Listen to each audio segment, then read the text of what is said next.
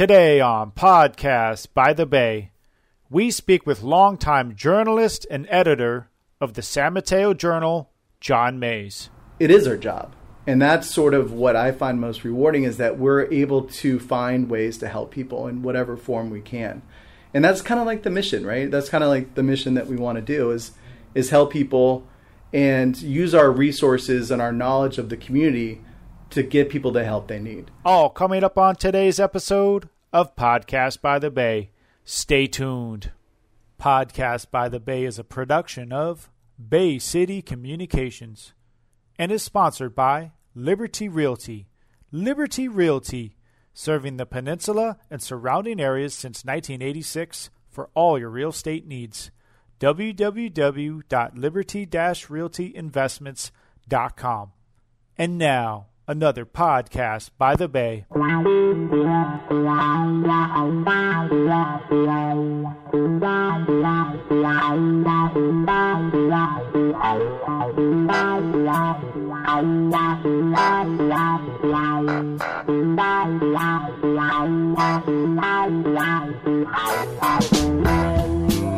happy Thursday. Yeah. This is John Mays with the Daily Journal. I'm Patrick Sullivan with Podcast by the Bay. Thanks, John, for taking the time to have a short interview with us. Yeah, it's my pleasure. I appreciate it. John, you're a native San Franciscan? Yes. Okay, I'm actually a second-generation San Franciscan. Did you grow up in the city? No. So I was born at Children's Hospital, and then I lived there for 6 years. And then we moved down to Los Gatos. Lived there till I was 13, moved back to the city for 1 year. And then for high school and college, I was in Florida. So my dad moved to Florida for a job opportunity. And then as soon as I graduated, not as soon as, but when I graduated from college, I moved back here to San Francisco. And then I'd say 15 years ago, moved down to the peninsula. And then have been in San Mateo. We moved to Burlingame. I moved in with my wife, who was then my girlfriend, and then we got married, and then got a house in San Mateo, and that's where we live. John's very unique because he's got the one of the only papers here in the peninsula that actually has news out there in print form too. When did you take over the paper? So the paper started in 2000. So before that, I worked for the San Mateo Independent. The San Mateo Weekly became the San Mateo Independent, which was a weekly, then a twice weekly. Did that for 3 years, from 97 to 2000. When the Daily Journal started, I came in August 2000. I came aboard at the end of October in 2000 as managing editor. So I was managing editor for a year. Then the editor left, and I became editor-in-chief, and then I've been editor-in-chief since. Well, we applaud you in the peninsula because you've had an opportunity to going through COVID and also a lot of changes with, like, now we have the internet, we have podcasts, we have social media, but you've survived. Yeah. And give us a little bit of background on how difficult it is to get a production of a paper out there, because I think a lot of people in the audience don't realize that you have a lot of parts in the machinery that need to work, and if they don't work, you can't get that paper out. Yeah, I mean, we're not a 24-hour-a-day operation, but we're a 20-hour-a-day operation. So our paper is printed at 4 in the morning, and the drivers pick it up and they distribute it. The salespeople come in early in the morning. The reporters usually work from home for a little bit before they come in. They're usually in the office between 10 and noon. I work from home in the morning, and I come in around noon or so and work until about 8:30 or 9.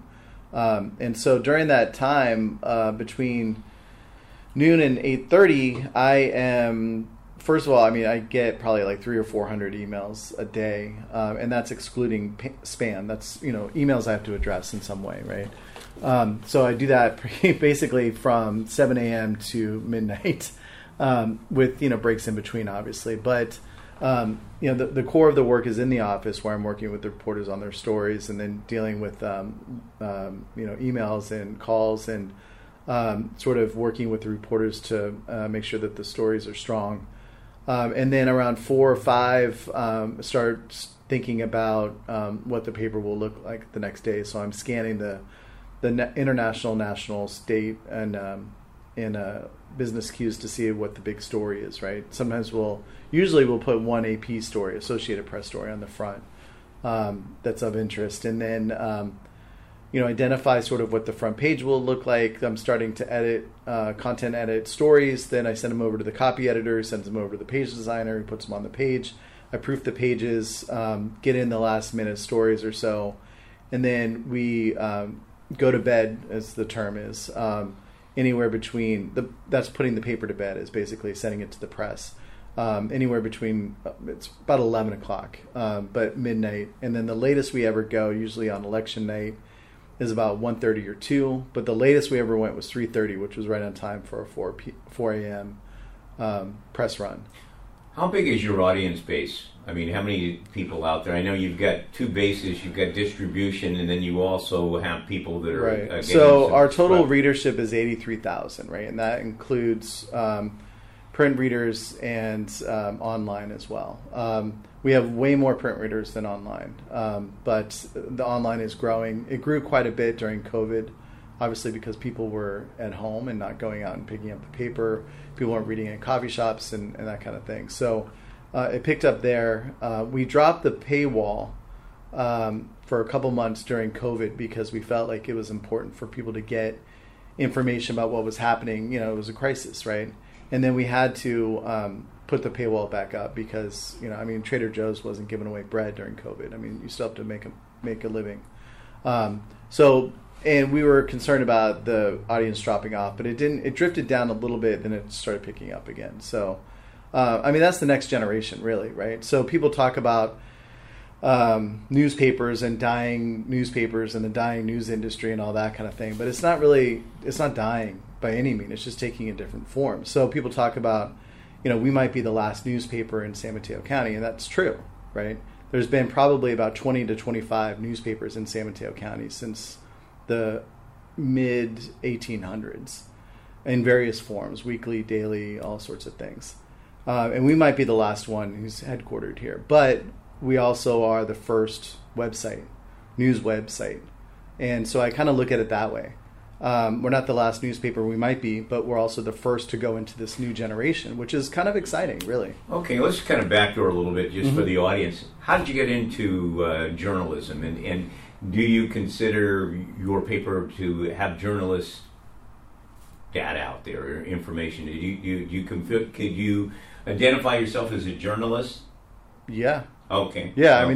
that's my profession. Right. Right. Yeah. So I'm sorry, I'm not clear on the question. Well, when journalism is actually writing an article with some content and some opinions on it, sometimes on whether it's social media or an Inquirer magazine, they're pumping an agenda. You're not doing that. You're trying to report news. Can you tell us what reporting news I got is? you. Yeah, basically it's real simple. We just report what happened, right? So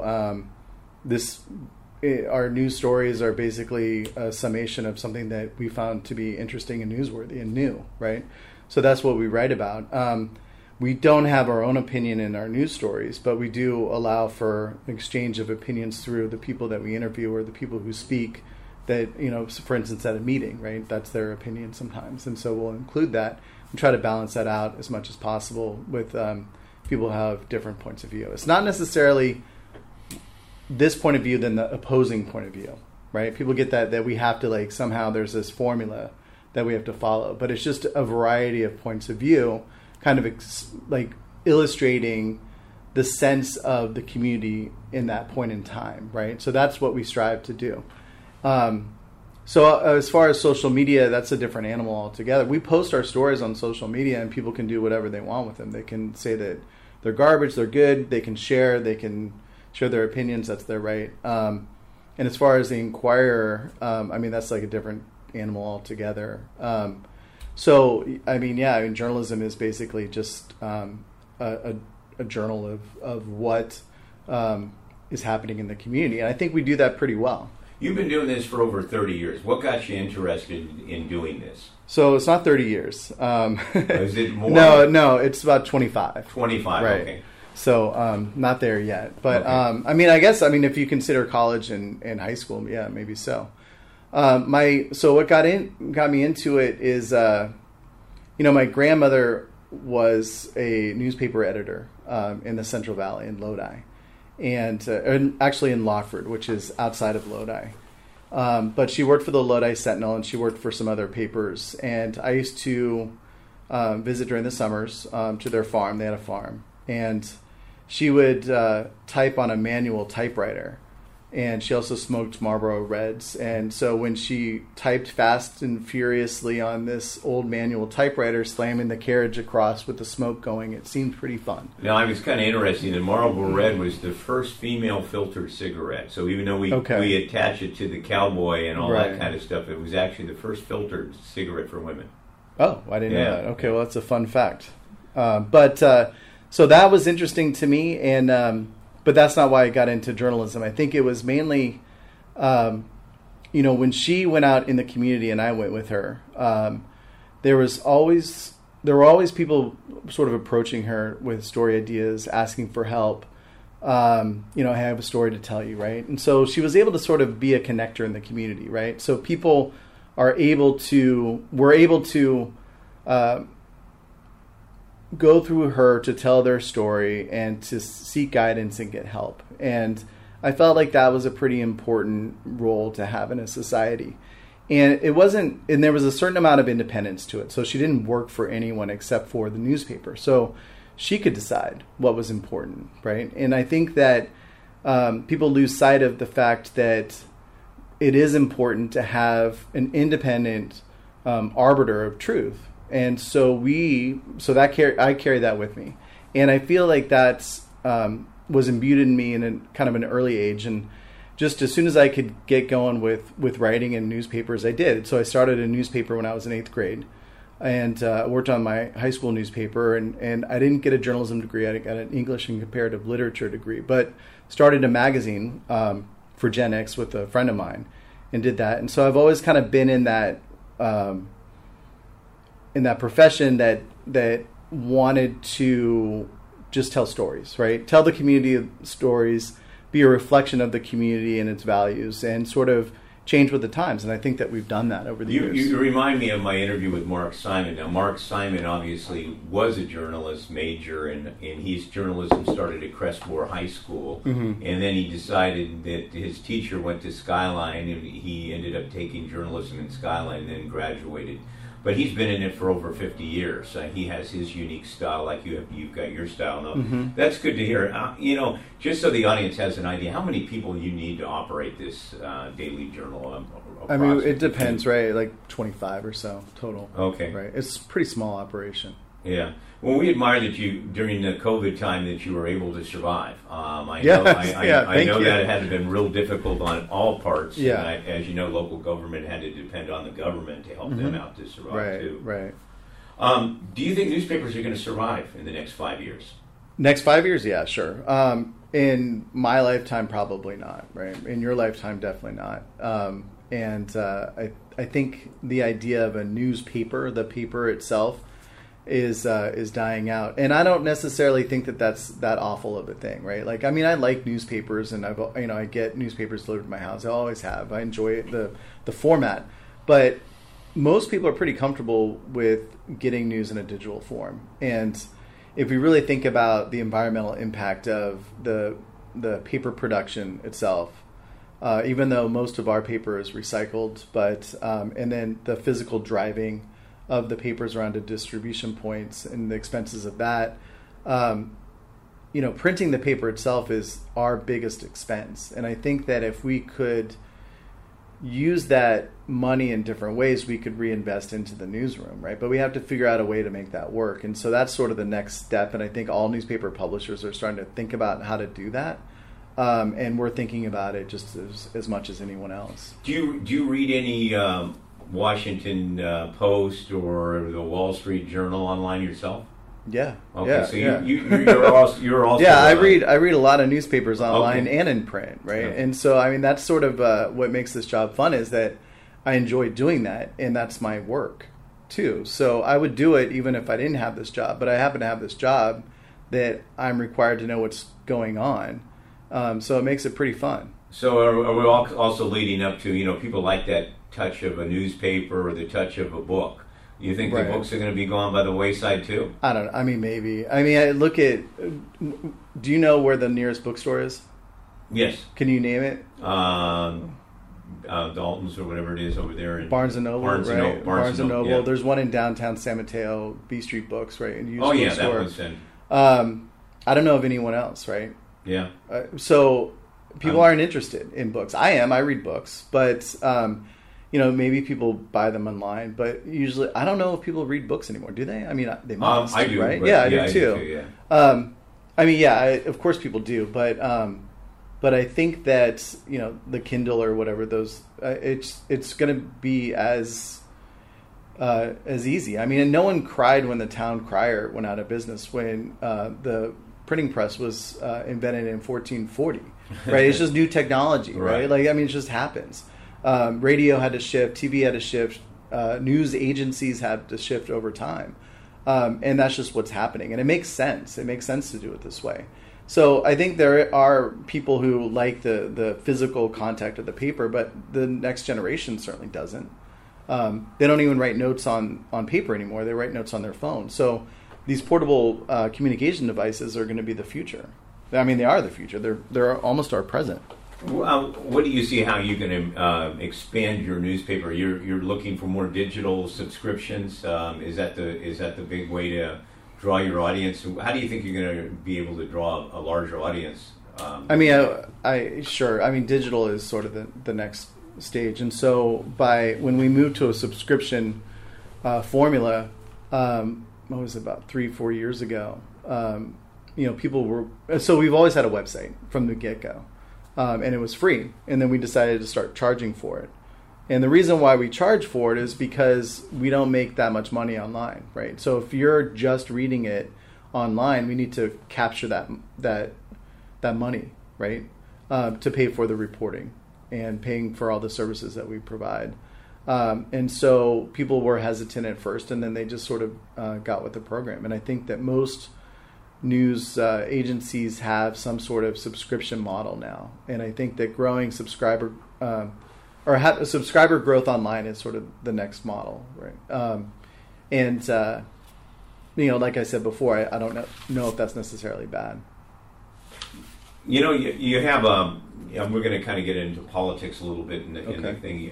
The local paper here, just as well as the local paper in Foster City or Redwood City, endorse candidates for running for elective office.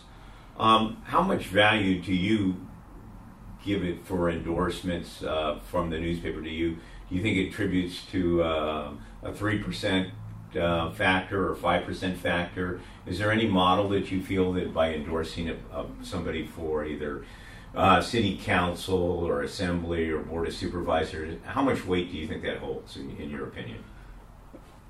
When you say 3 to 5% factor, what do you mean by that? Vote factor. I mean, what is our influence? Yeah. No idea. I don't know. You have I have no idea. I mean, your guess is as good as mine. I mean, we haven't quantified that in any form. The reason why we endorse is because we feel like it's our obligation, right? So, I mean, it would be tremendously easier if we didn't, because people get real touchy about these things. But we feel that it's our obligation as a newspaper to use our experience covering communities for X amount of years, knowing these issues from top to bottom, asking questions of the candidates, asking them what they know about and what their philosophy is. And then we come up with a recommendation of who we think the best candidate for a certain position is. Mm-hmm. Whether that person wins or loses, that's not really up to us, obviously, right? And doesn't mean that we were right or wrong. We don't choose our endorsements based on who we think will win. We just think that this is our recommendation. And sometimes they're very difficult to make. I applaud anyone who runs for office. I mean, it's not easy by any means, as you know, right? Mm-hmm. You've done it several times, and you were successful, right, on maybe your fifth try, right? Well, it was a little bit more than 5. More than 5? More than 5, believe it or right. not. Yeah. How many times? Was 7? That was my 8th race. 8th race. So eighth time is the charm, right? So I respect that. So we just do it as a community service, right? So people might look to us to see what we think, but it's not like we think we're 100% right. I mean, sometimes there are candidates who we have not endorsed who have turned out to be pretty good council members or school board members. And we work with them just as we work with anyone else. But it's not like we think that the candidates who run and we don't endorse are bad. We just think that the other ones are better. Okay, looking at it as a private citizen yourself, do you think there's some credibility for a candidate that has endorsements from an assemblyman or a board of supervisors in your perspective, right. Not necessarily... I don't know how other groups do their endorsements. I don't know how individuals do their endorsements. I don't know how an assemblyman or assembly member or a member of Congress or a city council member, what their process is. I have no idea. So for me, it doesn't factor into our decisions if someone has a bunch of endorsements, because I don't know how that was done. I don't know if it was, I support you for this, and so can you support me for that? A lot of them are dual endorsements.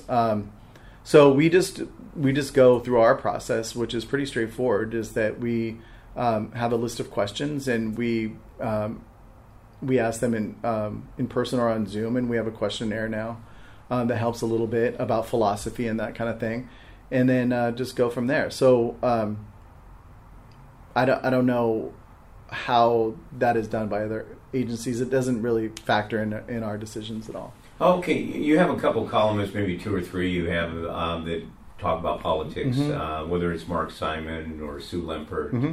And there's another gentleman that always gets an article in there too. I'm forgetting his name. Are you talking about John Horgan? Yeah. Okay.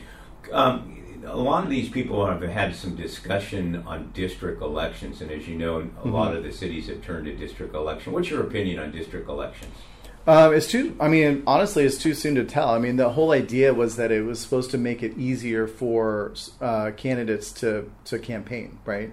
So if you have a smaller area and you represent it, then you don't have to campaign for the whole city or the whole county or the whole district, right? It's just the when I say district, I mean school district too. I think they call school districts too. Yeah, have districts within the district, right. Or they call them wards or areas or right. whatever. So the idea is to further representation. I think the goal overall is very strong, and I think that the more representation, the more diversity that we can have on our boards and councils, I think the better. There's been some changes that happen, and I think that with any big change, sometimes it's not always perfect, and some people who probably would be good in a certain position lost their position because of it. And I think that's just how change happens, right? And we all sort of settle in and figure it out. But I think it's kind of too soon to tell what the overall impact is on our governance, because we're just Foster City doesn't have district elections, no, right? We don't, right? So not everyone's doing it, so we're just starting. So I think maybe in 5-10 years or so, we'll have more of an understanding of how it went. But my guess is that it will be a positive change, and it doesn't even matter what I think, because it's happening. And so we just have to, if you don't like it, you have to deal with it. If you do like it, then that's good for you. Yeah, the kind of the essence is, you're correct. The district election was trying to be an equalizer economically, right. For someone to be able to run for public office, which is a great idea. And then also an economic thing for maybe different social economic and different racial. One other thing that I was sort of thinking about is that it might be worthwhile. So how much does a council member make in Foster City per month? Is it like $500 or something like that? Well, yeah, it's about $500. $500. Yeah. So $500 is not. I mean, that's like a stipend, really. So right. And most people either have to have a different job, right, or be retired, or somehow be able to swing it. Maybe they just don't work. They have a partner who works and they can afford it. I think. I mean, this is just an idea I've been kicking around, and I haven't fully formed it, but it might be worthwhile to really think about paying council members a full salary to do the job full time. Because as you know, the work is full time. You spend a lot of time doing this and meeting with people and having conversations, the meetings, and reading, all the agenda packets, constituent work, all of that. And then that way it would provide a little bit more diversity on a council, because people could actually do that as a job. So it's just something I was thinking about as a way to make it so more regular people if you pay whatever I don't know how you figure it out, but like a normal wage that someone would get, you might be able to get some more average people that have real life experience on a council rather than, activist retirees or people who are, able to make it work or whatever. So I think that's a great idea. I've heard of a couple of city council people who have mentioned that same thing. Right. So it sounds like a good idea. A tough question. Have you ever thought of running for public office? No, Okay. That's not for me. No, it's not for me. No, I mean, I've watched this for a while, and it seems like a pretty. I'm not lying when I say it's definitely challenging work to be an elected official, and I think that I have a pretty deep understanding of the peninsula, and the history, at least in the last 25 years. So, I could be a resource for anyone who's new to the area or interested in sort of stuff that happened in the past. But I can't. I wouldn't be able to. First of all, I wouldn't be able to afford it, right? Because I would have to have this job, and that wouldn't work. And also, it's just not for me. Elected office is not for me. Okay, one of the challenges that we have on the peninsula is the same challenge all across the state, and that's housing. Mm-hmm. And I know it impacts you, too, because you have workers. And some of your workers, I'm assuming, live in the city. How many of your workers don't live in the city or live in San Mateo County? I don't know. I'd say probably 40% live in the county, and the rest don't. Maybe 50, maybe half. But we have people who I think the furthest one is Livermore. Someone lives in Livermore, but we work off hours, so the commute is not that bad. So what's the question about housing? So the question is, what's your solution on housing? Yeah, I know, John. You're not running for politics, so you're free to give us your opinion, John. What do you think that we can do different for the housing industry? Well, I could give you a super long answer, or I could give you just a brief answer. Which one do you want? Well, try your brief one, and if not, I'll ask you a few more questions. Okay. I think we really need to consider what is the cause of the need, right? There are multiple causes that went into this over the last 30 years or so. What created this high cost of living here? People talk about housing production. I think that's, we should have more housing, right? But on the other hand, Manhattan didn't build its way out of its high housing prices. So I don't know how much of a solution more housing is ultimately, although I think that we should definitely try, right? The more housing we have, the better. And I think that if we have a variety of housing and different ways to approach housing for certain socioeconomic strata, I think that's the main thing. So affordable housing. I think we definitely need more density. The interesting thing for me is that, and this is a resident of Foster City, is that Foster City is a bedroom community and was envisioned as a bedroom community for San Francisco. So San Francisco had the work, and then the peninsula had the bedrooms, right? That was the vision back in the day, right? 50, 60, 70 years ago. Obviously, that's changed as there's more offices in this area and Silicon Valley spread, right? So we have to change with those times, and the more jobs we bring in, the more housing we need to bring in. So I think that that's sort of front and center for most people, and I think it's real simple. But there are ways to approach housing in a responsible way, and I think that there's a big fear that it's going to change the character, right? And I do the air quotes, the character of San Mateo County. People talk about the character of San Mateo County, and there's a whole, what do you mean by that? And to me, it just means suburban, right? It's a suburban area. It's no longer suburban, right? And so the definition is mid-urban, where it's moving into a urban, but it's not quite there. So any place that changes from a suburban to an urban area, there's a lot of concern about that change. And people bought their houses or moved to this area for a certain type of community, and that's changing, and it concerns a lot of people. Then there are people who came here for economic opportunity from all over the world. And for them, they feel like they want something different. And so you got to sort of balance all that out. The state's helping, and whatever we can do together to create more housing and dense housing, condos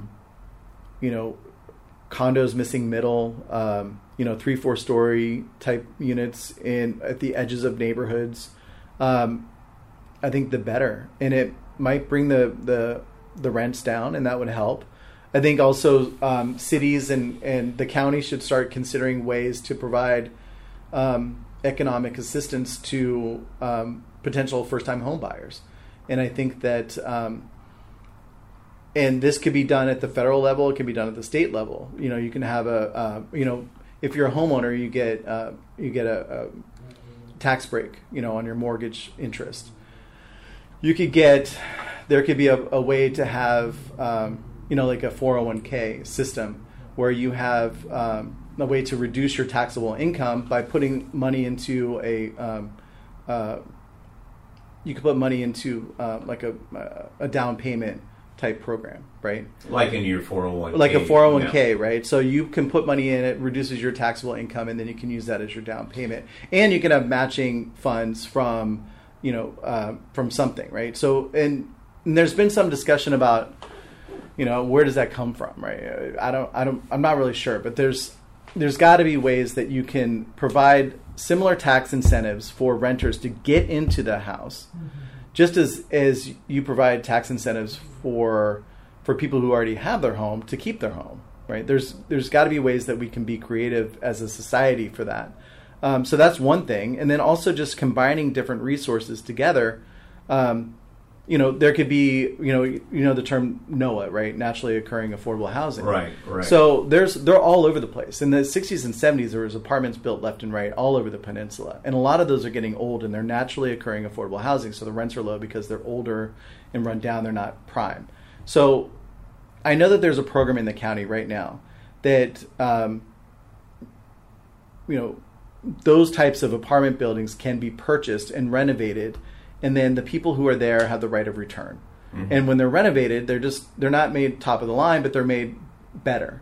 And so you do that, and you can buy these from, there's a lot of people who own these apartment buildings who are older. And what happens is they pass, and then their children get it, and they don't want to run it. They don't want to fix toilets and that kind of thing, or they're doing something else, or they're not even in this area. And so they'll sell it, and they'll sell it for top dollar. But if the county or some other government agency can go in and purchase it from that person at a reasonable price, or even before that happens, before the person dies, and renovate it and keep the people there, that's one way to do it. But that doesn't reflect in the RHNA numbers, the Regional Housing and Needs Assessment. But it is another way. So all this to say is that every single tool in our toolbox should be employed to provide housing in this area in different ways. Well, you bring up a good point, and I'm going to extract what Stanford University has done, Kenyatta College, and they build housing for teachers, mm-hmm. professors, and students. Right. But when we extract what we're doing currently on trying to accomplish our RHNA numbers, we're building apartment rentals. We're mm-hmm. building one-bedrooms and studio apartments mm-hmm. to make our RHNA numbers. Mm-hmm. And I think you're adding a real important ingredient. How are we going to keep the workforce being able to afford to have a house or mm-hmm. a condo mm-hmm. or a single-family house? So mm-hmm. I think we're not there yet, and I think we need to be a little more creative with the funding process. Mm-hmm. With that thought process, what dovetails into another issue, and you deal with it too with your drivers and yourself, and that's transportation, that's mm-hmm. traffic. Mm-hmm. That seems to be just a big hotbed. What's your opinion on the traffic problem? And when I extract that a little bit for you, the state of California established 92 locations in the unincorporated area, and some of them in each individual county, that are surplus, and they seem to be in a corridor transportation mm-hmm. area. What's your thought process on maybe building a little bit more density in some of those areas on housing that could actually be built for ownership? I mean, I think it's fine, right? If there's surplus property, then and it makes sense, you can put housing there, right? The only issue then that I've seen emerging is that when you want to have TOD, you want to have transit-oriented development, but a lot of times, if you put rental or low-income housing or below-market rate housing next to freeways, then there's an environmental impact that is unnecessarily on people of lower incomes, right? So generally speaking, the flats 101 is where you say poorer, but like it's not as rich as like the hills, right? So I mean, there's no way that, and I wrote a column about this once, and it was almost like a joke in a way, like why not put light rail on 280 and then you could have TOD up there? Well, the reason why is because all the rich people don't want it, right? So there's not much we can do. So I mean, I think 280 was one of our first environmental freeways that Lyndon Johnson endorsed as the one without lights. Oh, I didn't know that. Yeah, okay, Lyndon Johnson did. Look at you, you're filled with fun facts. Well, Marlboro Reds and 280. I remember, this is before 280 was like 1972 or something, right? Yeah, somewhere around there. So before my time. Actually, it wouldn't have been. It would have been in the late 60s. Late 60s, okay. Late 60s for Lyndon Johnson. Yeah, so I remember there's this woman I used to work with, and she said that when 280 was built, everybody said, no one's going to go up there. No one's going to go take 280. But, guess what happened? People are taking 280, right? So, I think if there's surplus property and you can fill some housing, you can put it there. But it is important to note that you can't just jam it by freeways all the time. It has to be in different areas. It has to be in responsible areas.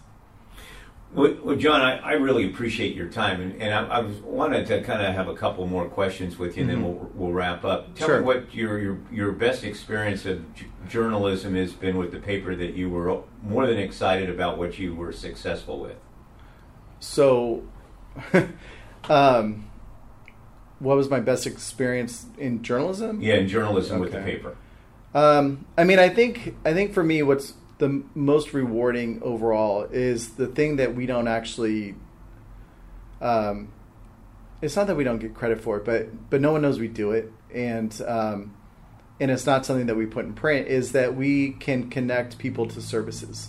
So a lot of times, someone will call. I'll give an example. Someone's calling and they're upset about something, right? They're very upset about something, and it comes in as a complaint call. And they're yelling and whatever, and maybe through having a conversation with that person, I can identify what the underlying issue is. And maybe it's that they're frustrated about their housing situation, or they need some assistance in some way, whether it be mental or health or some other thing. And so I can say, I understand what you're going through right here. And because we know the community well, we can send that person to an appropriate helper, right?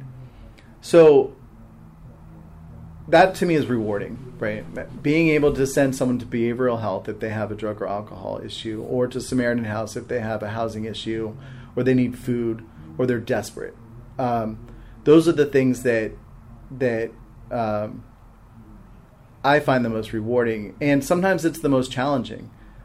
Because people in that state aren't always rational and they don't always make sense. But I think if you treat people with respect and you're patient with them, you can find out what's going on. And sometimes it leads somewhere, sometimes it doesn't. Sometimes someone will hang up and that's that. Sometimes they'll call back. And we can talk to people over time and kind of get them in the right direction. That's not our job, right? That's not our core job. Our job is to put out a paper every day. It's not to send someone out to get help, but it is our job. And that's sort of what I find most rewarding, is that we're able to find ways to help people in whatever form we can. And that's kind of like the mission, right? That's kind of like the mission that we want to do is help people and use our resources and our knowledge of the community to get people the help they need. And that sort of help imbues our reporting, and it helps how we conduct ourselves every day. John, on behalf of Podcast by the Bay, I want to thank you for taking your time. I want to thank you for doing a good community service and providing of some valuable information. And thanks for speaking from your heart. Appreciate it. Yeah, for sure. Thank you, Patrick.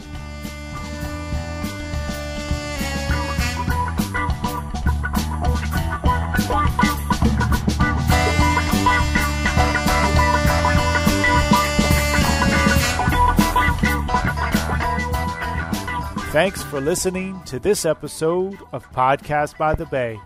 You can contact us by email at podcastbythebay@gmail.com.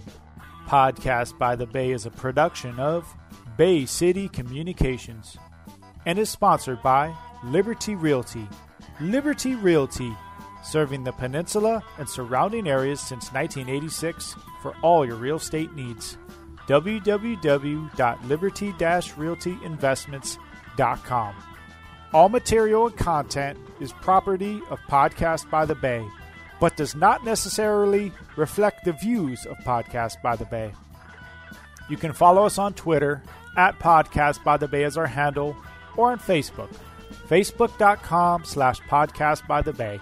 And remember, you can listen to any of our episodes anytime on any podcast site. Until next time, stay tuned.